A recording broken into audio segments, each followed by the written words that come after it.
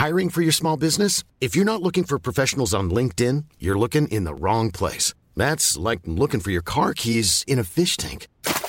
LinkedIn helps you hire professionals you can't find anywhere else, even those who aren't actively searching for a new job but might be open to the perfect role. In a given month, over 70% of LinkedIn users don't even visit other leading job sites. So start looking in the right place. With LinkedIn, you can hire professionals like a professional. Post your free job on linkedin.com/people today. All right, Steve, I'm still here at Mercedes-Benz Stadium where the Bucs beat the Falcons 35-22 to snap their losing streak. This was a weird game. You know, it started sort of the way a lot of the Bucs games do, with some early turnovers by Jameis Winston, one on his second throw to Mike Evans. Desmond Trufant intercepts it. It looks like Evans doesn't run a very good route, and Trufant jumps it.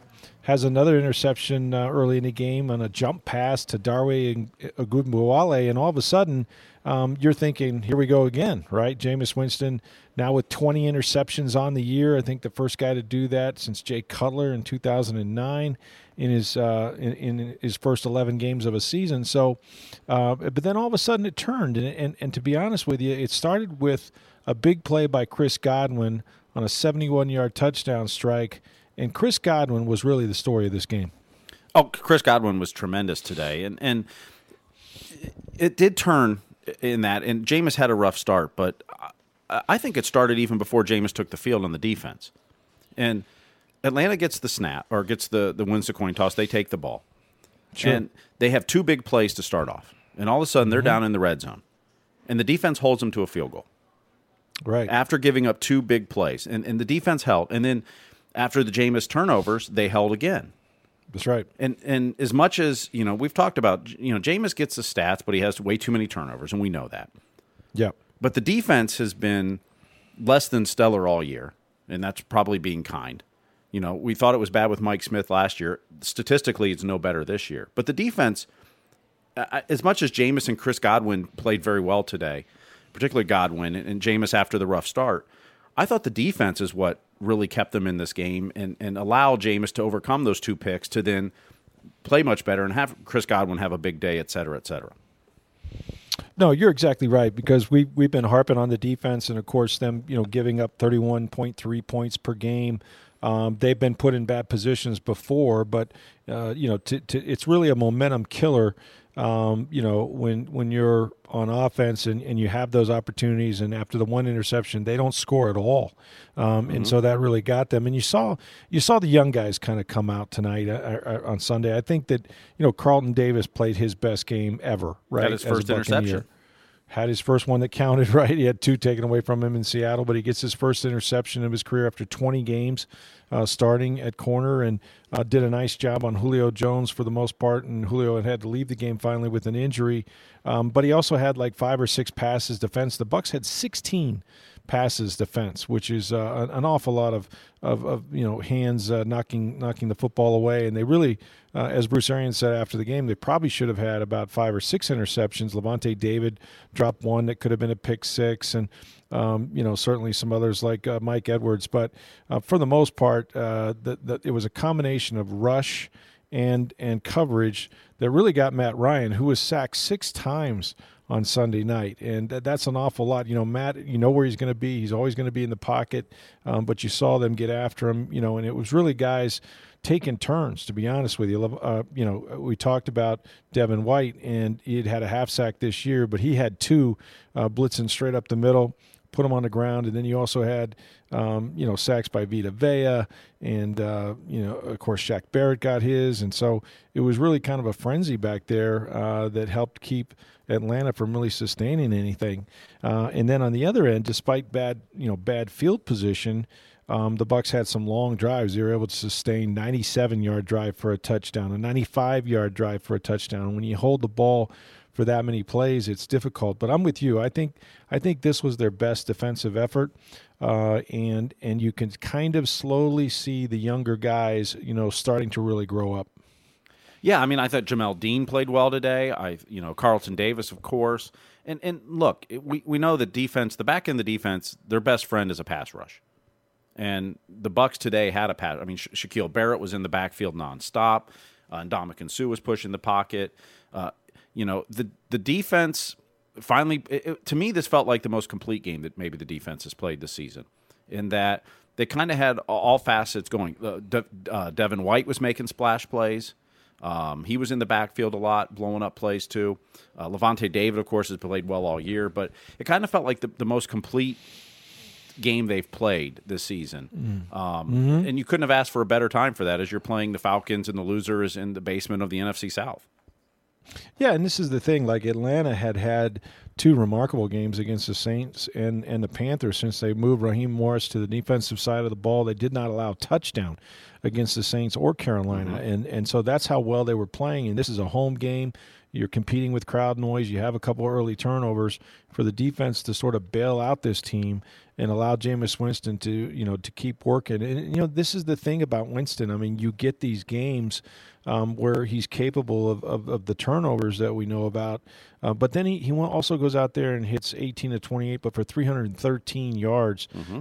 This is his sixth straight 300-yard passing day, which is, he extends his team record. So a lot of good things kind of mixed in with a few bad things. And the other thing they did, Steve, was they were able to maintain the running game. Those stops allowed Tampa Bay to continue to try to be balanced and run the football. And Jameis Winston, as a result, was not sacked for it. They ran it 34 times for 133 yards, and that's a lot of rushing attempts. But it's also a good number of yards. And I thought Ronald Jones really ran the ball hard. He had a touchdown, had a 25-yard run, finished with 12 carries for 51 yards. I thought he really showed some flashes on Sunday night. Well, and look, it was obvious they made a concerted effort to run the ball more than they did last week. I mean, last week they had 6 rushes. Two of those were quarterback scrambles. The play calling last week was pass. The first 9 plays in today's game, they had 5 rushes and 4 passes.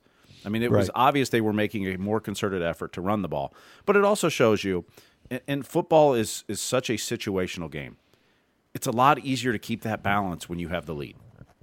It's a lot easier to keep calling those running plays and to keep working on it, even if it's not as successful and you're not getting as many yards. When you have a lead, playing with the lead is so important, and it's something the Bucs don't often do.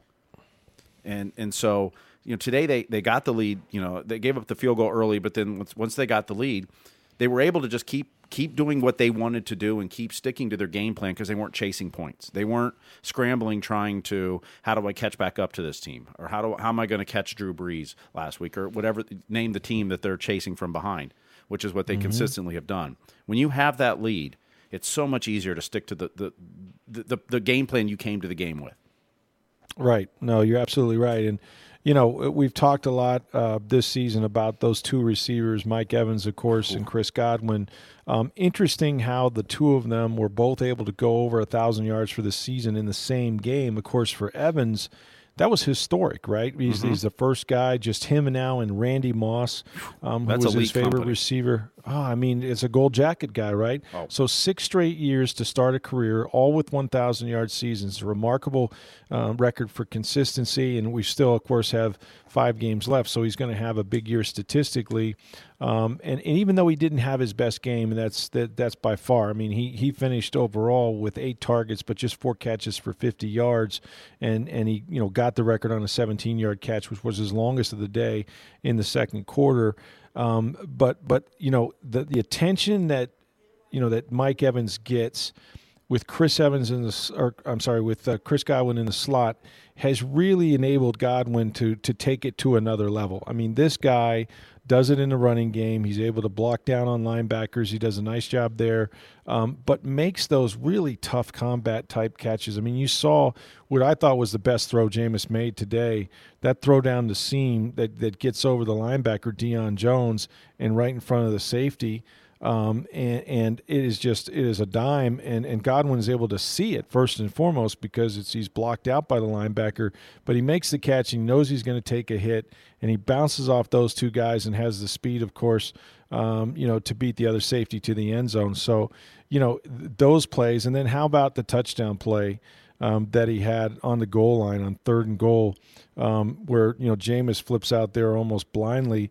and Godwin has to spin around and makes a one-handed catch and takes a wallop from the cornerback, but still manages to hang on. Those are two highlight plays for a season, and Godwin seems to do this almost every game.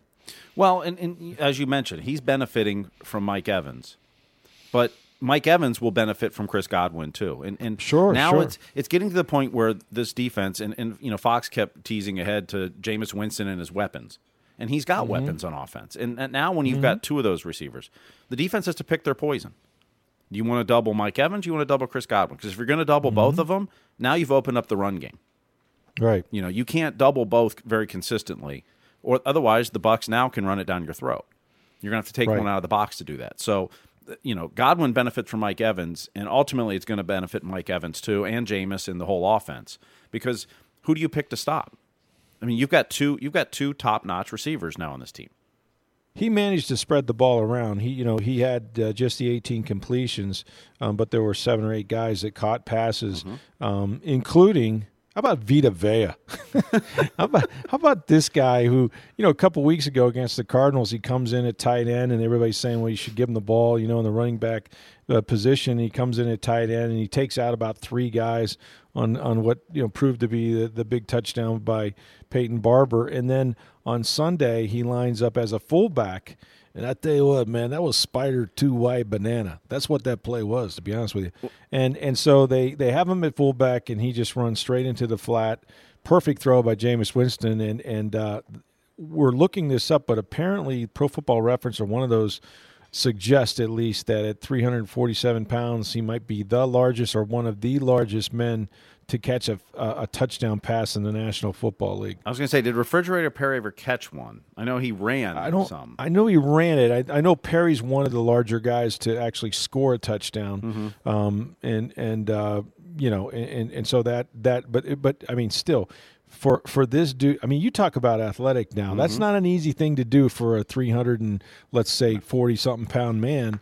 To run out there, and he showed great hands. He was ecstatic after the game. He walked around in the locker room talking about how he felt like this was all a dream, and you could see it was of course it was a big touchdown to get some separation from the Falcons, but you could also see just sort of emotionally what a lift it gave to the team, and then he also added a sack on defense. So not many guys, I would think, probably in NFL history have both a sack and a touchdown reception in the same game. I think I saw the last person to do it was J.J. Watt. It was 5 or 6 years ago, and he did it twice in the same season, I think. Yeah, But was it just me, or did everyone else wish John Madden was on the call in this game? I just wanted to hear John Madden talk about a fat guy scoring a touchdown and and diagramming it and put it on the the telestrator. That's all I wanted to do. And after he scored it, I'm just like, I wish John Madden was calling this game. That's right. That's right. You see the big guy, and he runs out there, and then he comes back and sacks the quarterback. But yeah, I thought it was a terrific play, and they worked on it, I guess, during the week, of course, and they said he caught the ball fine. He was a running back in high school, but he never was thrown the football. They didn't throw it to him, so nobody really knew, if he could catch. But it turns out they worked on it in practice, and he can. Getting back just real quickly to the receivers. I mentioned they had some big plays in this game. I mean, Brashard Perriman had just one catch, but it was for 44 yards. That was a big shot play. Scotty Miller took one down to the 1 yard line. He had a reception. We saw O.J. Howard had a catch, and they ran a screen to him. So able to spread the ball around. But the thing that Godwin brings you is rare in this league. I mean, first of all, they've only had 2 1,000-yard receivers in the same season one other time in franchise history, and that was Mike Evans again, only with Vincent Jackson. If you can remember, in 2014, they both did that. And then with Godwin, I mean, he's going to be a free agent after next season. I mean, he was not drafted in the first round. It's amazing to look back and say, how did this guy who had tremendous bowl games at Penn State and was a really good player there for the Nittany Lions manage to slip to the second round with just unbelievable, talent and toughness. And he's going to be a free agent after next year. And I mean, Mike Evans has like I don't know, 4 or 5 years left of his contract. He's one of the highest paid receivers in football. He averages around $16 million a year. So when you look at this football team and you think of all the needs they have on defense, the fact that most of their defensive linemen are free agents, how are you going to manage to pay both these wide receivers? And then you're still unsettled with the quarterback position. You may have to franchise Jameis Winston. Yeah, it will be interesting how they do that. Now, Mike's contract is not guaranteed, I believe, after this season. Right, that's correct. I mean, they do have some flexibility if they wanted to either move him potentially and keep Godwin as he's younger in this. I mean, it will be interesting how they deal with this. Plus, at the same time, you've got Cameron Brate locked up at the tight end position. O.J. Howard's going to become a free agent coming up here. Well, he's got 2 more years. You got a 5th-year option on him as well if you wanted to pick it up. But yeah, but I mean, you start looking at when he's talking about Jameis and his weapons. Yeah. You start going, okay, we can't pay everybody at some point, but that's right. But with Godwin and Evans, that's a good problem to have. I mean, it is, but it also is kind of alarming too, right? Because what Mike Evans has accomplished, I mean, he is, to be in a company of Randy Moss. If he does this next year, if he gets 1,000 yards receiving, he'll be the only player in NFL history to do it the first 7 years of his career.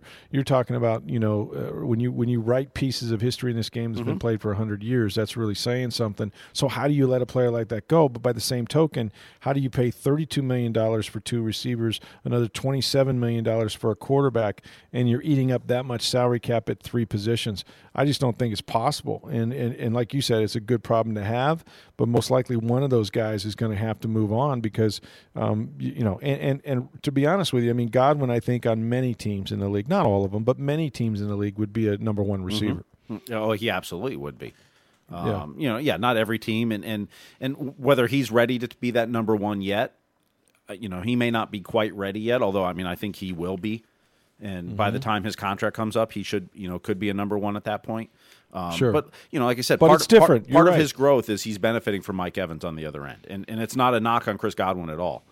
I mean, look, we've often talked about with quarterbacks, the success of a quarterback often is based on the coaching and the team he goes to.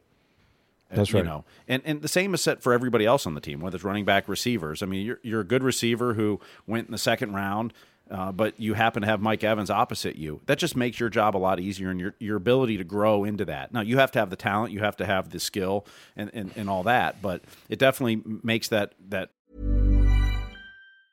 Hey, it's Ryan Reynolds, and I'm here with Keith, co-star of my upcoming film, If, only in theaters May 17th. Do you want to tell people the big news?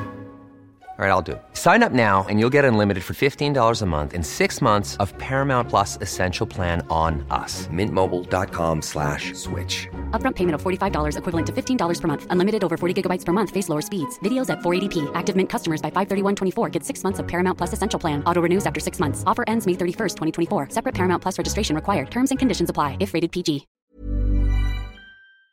Progression easier for you because you're not thrown into being that number 1 right away, let's say, or Absolutely. The quarterback doesn't have any weapons, and so you get more either double coverage or they're rolling to your side or whatever. So, I mean, he's benefiting from that, but and we said he's going to make Mike Evans much better even yet because now they've got to start double teaming him too. Yeah, and in this offense, he's in a great position to catch a lot of balls, as Larry Fitzgerald did when he moved to the slot, because you're never coming off the field. They have him in there on 1st down, 2nd down, 3rd down, which takes a lot of endurance, obviously, but you're able to stay on and you get the 2-way go. You're not trapped by the sideline, and it's a little harder to keep cloud coverage or a safety over top of a guy in the slot. So that's certainly to his advantage too. I got to be honest with you. I have a mea culpa, and I got called out for it by Bruce Arians. Maybe we can play that later. But basically, like last Friday, on Fridays practices are very short, and so therefore so is the press conference, right? We pretty much all the hay's in the barn, so to speak. All our stories are pretty much written for the weekend, and we're just checking on injuries, and there wasn't anybody that was surprising. I mean, both MJ Stewart was out, Anthony Nelson, we knew that. So there wasn't a whole lot of news. So you kind of like think of things to ask. Bruce Arians, and I thought, well, maybe I'll ask him about the kicker, Matt Gay. He's going pretty well since that ill-fated kick against the Giants that he missed from 34 yards when Bruce said, hey, move him back because it would make for an easier kick, and we all looked at him like he was crazy, and he missed it just by, the hair of the ball. And, but since that time, he's only missed two. He had only missed like 4 field goals the whole year, and he had only missed 2 extra points, and he was on a roll, and everything looked good. And then he comes out on Sunday, and he pushes 2 extra points wide left and has a 3rd extra point blocked. And all of a sudden, Matt Gay looks like a very pedestrian kicker. He did manage to come back and hit one from roughly that distance of 32 yards. So his last kick was good. But after the game, Arians called me out. He looked right at me. Rick, you jinxed the kicker, excuse me. But he came back and hit a pretty good field goal, so that was big for him. I was like, hey, man, I had nothing to do with it. I mean, you didn't have to go tell Matt Gay I wrote a note. But yeah. You said he might be in the Pro Bowl this year. Well, he was headed that way. He certainly was headed that way. He may still be. He has the most 50-yard plus kicks. It turns out, and John Romano wrote that, it turns out that Arians was right. He was making it easier for Matt Gay, or at least trying to, because he's better from 50 than he is from 32 or 33 yards. He hasn't missed one, I don't think, from 50 plus. Maybe 1 field goal he's missed from there. So I think from that standpoint, he's done very, very very well. But it was interesting that that's how it came down today, and I got called out for it, which I probably should have. This was a huge win for the Bucs. They're all big now, right? I mean, This season's not going anyplace. I mean, they were sitting here, at what? What was the record? 3-7. 3-7. Yeah, now they're 4-7. And Atlanta was 3-7 and actually was ahead of them in the division. Now Atlanta's back in the cellar, so they're 4-7. But people will argue, well, this hurts their draft status. No, I get all that, but you're not going to convince 53 players and coaches don't. And coaches, they don't play for draft status. They live for the day. I mean, these guys are getting paid to win. They're not getting paid just to show up and lose and help 2020. So it's important for them. And I had written a story about Bruce Arians and are you better off this season than you were last year, or any other year? And it's difficult to find a lot of improvements.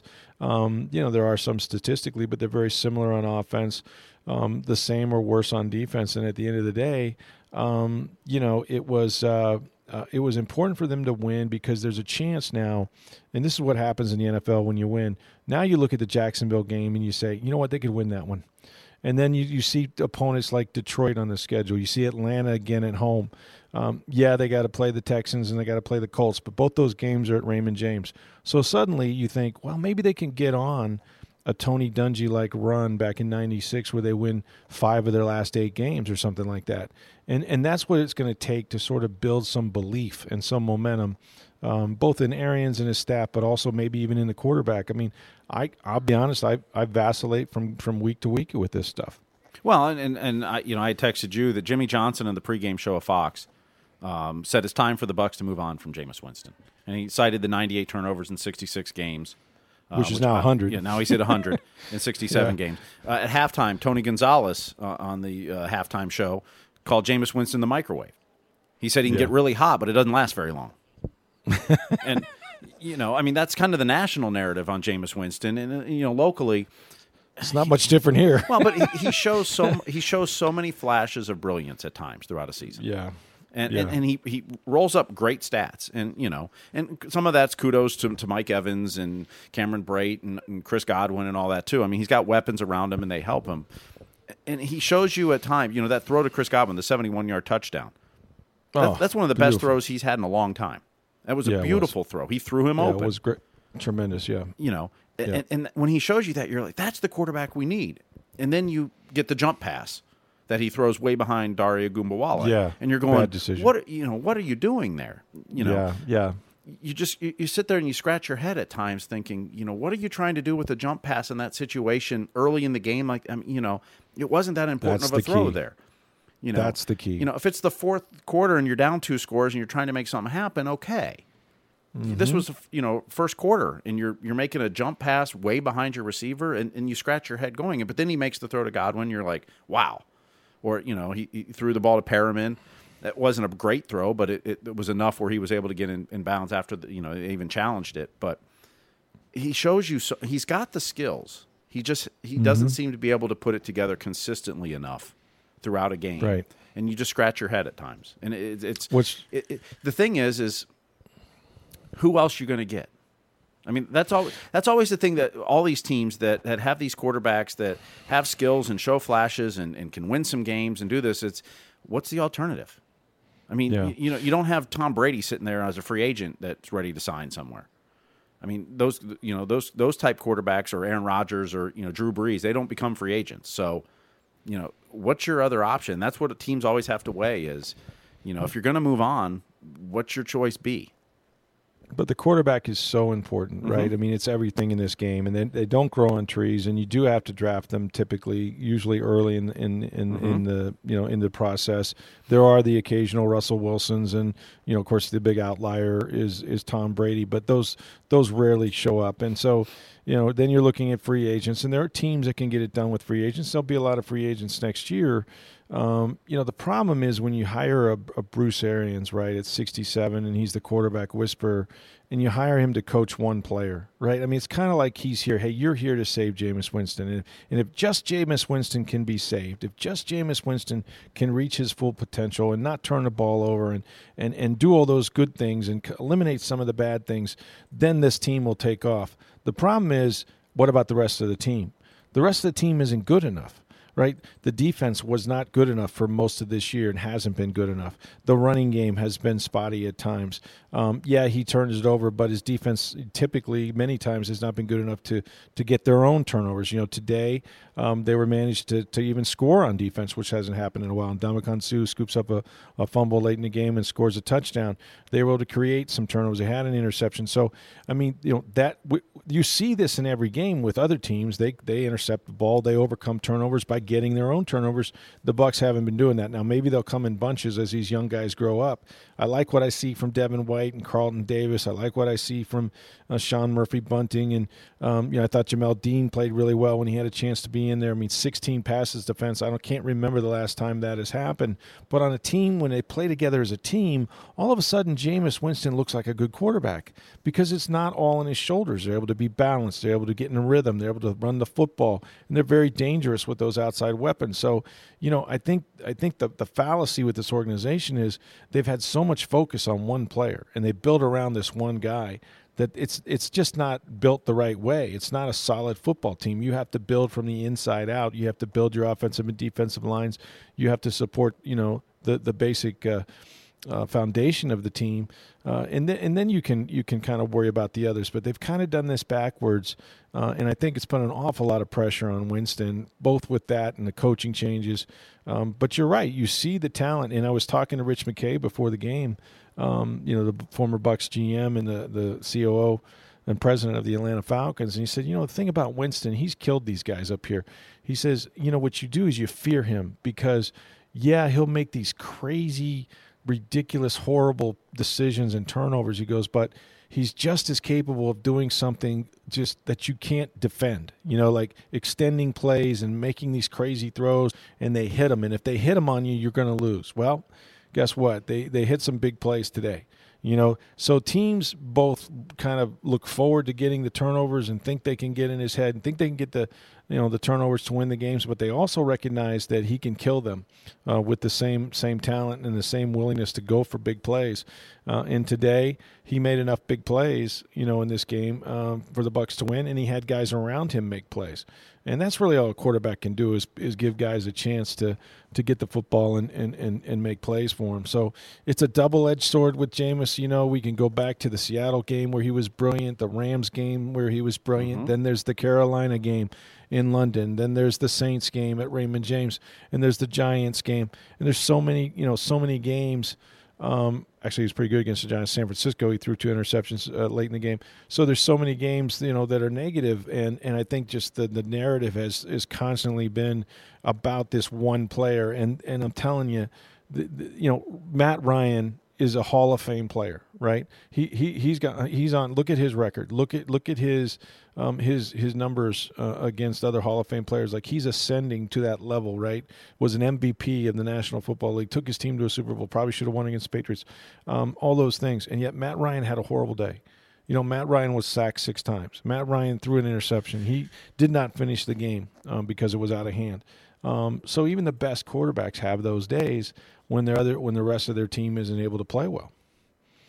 Yeah, and that, like I said, that's always going to be the knock on Jameis, and the pressure gets added because he's a number 1 overall pick, and so the expectations coming in were so high for him. Right. And where he ranks in quarterbacks, is he a top 10 quarterback in the league? No. Is he in the next 10? I believe so. And so that's always the hard part of, how you're going to evaluate him going forward in next year and the year after. And, does he get a big deal, or are you just going to franchise him next year if you keep him? Or do you decide to go the other direction with him? Is that there's always going to be that, because he's got that talent and skill. If he could just put it together, and that's what you hoped Bruce Arians would help him with.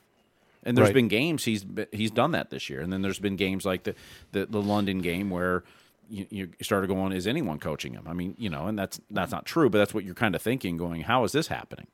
Right, and there's fumbles and things, but still, again, it's like the focus is on one player. It should be on 53 players, 52 other players, and that's where the franchise, hiring a coach just to coach one guy, you're the head coach. You're not just the quarterback's coach, right? You're not just here to coach one guy, and yet it's how that one guy plays that they're going to decide whether this is a successful season or not. And, of course, so far from a winning standpoint, it hasn't been. They still only have 4 wins and have 5 games to play. So, I mean, all of that remains to be seen. But now suddenly, the sun will be shining a little brighter tomorrow in Tampa, and they have a chance now to try to do something they haven't done this season, which is stack a few wins together and see if they can get on a roll in this second half. So it was an interesting game from Atlanta. Hey, one quick note. The NFL just put out: Vita Vea is the heaviest player to score a receiving touchdown since 1950.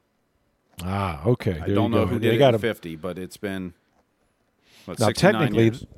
They have him listed at 347, but technically he says he's lighter than that. But we won't tell anybody. We'll give that to Vita, and you may see him in the end zone again. So that was exciting. I know we got lots to talk about this week with the Tampa Bay Lightning. There's Couple quick notes on the weekend. Rays lose one of their free agents. Travis d'Arnaud signs with the Atlanta Braves, 2-year, $16 million deal. So Little D will not be back with the Rays this year. I know they had been in talks with him, as Mark Topkin's been reporting. But obviously, apparently $16 million over 2 years, probably a little rich for their blood. d'Arnaud does have some injury history. Maybe they were concerned about that, so he'll be going to the Atlanta Braves.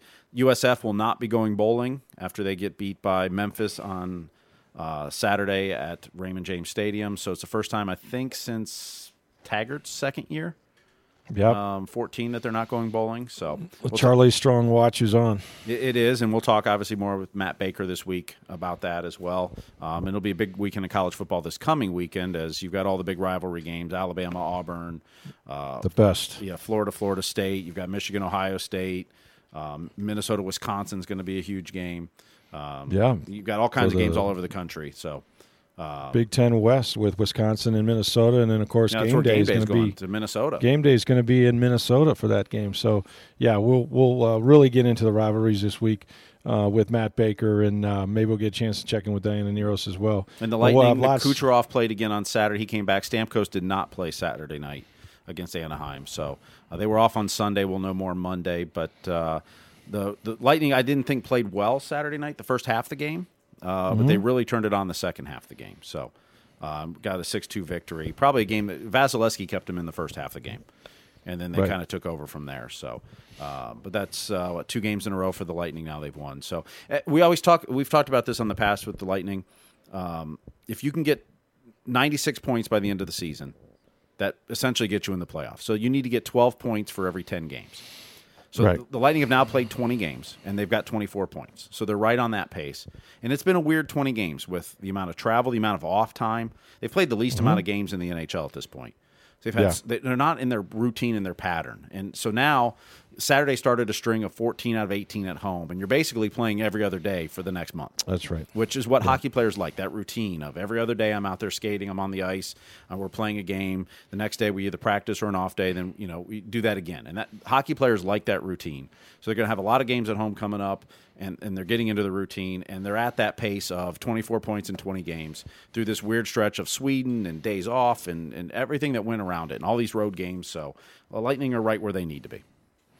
Well, my routine is when I leave the Atlanta game here in Atlanta, when I leave the Mercedes Dome, I get on a plane and actually fly home tonight. Oh, you'll be in your bed.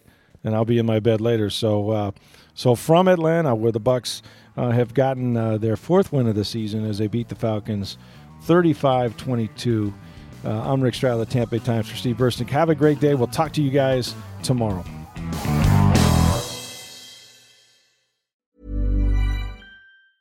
Mom deserves the best, and there's no better place to shop for Mother's Day than Whole Foods Market. They're your destination for unbeatable savings, from premium gifts to show-stopping flowers and irresistible desserts. Start by saving 33% with Prime on all body care and candles. Then get a 15-stem bunch of tulips for just $9.99 each with Prime. Round out Mom's menu with festive rosé, irresistible berry chantilly cake, and more special treats. Come celebrate Mother's Day at Whole Foods Market.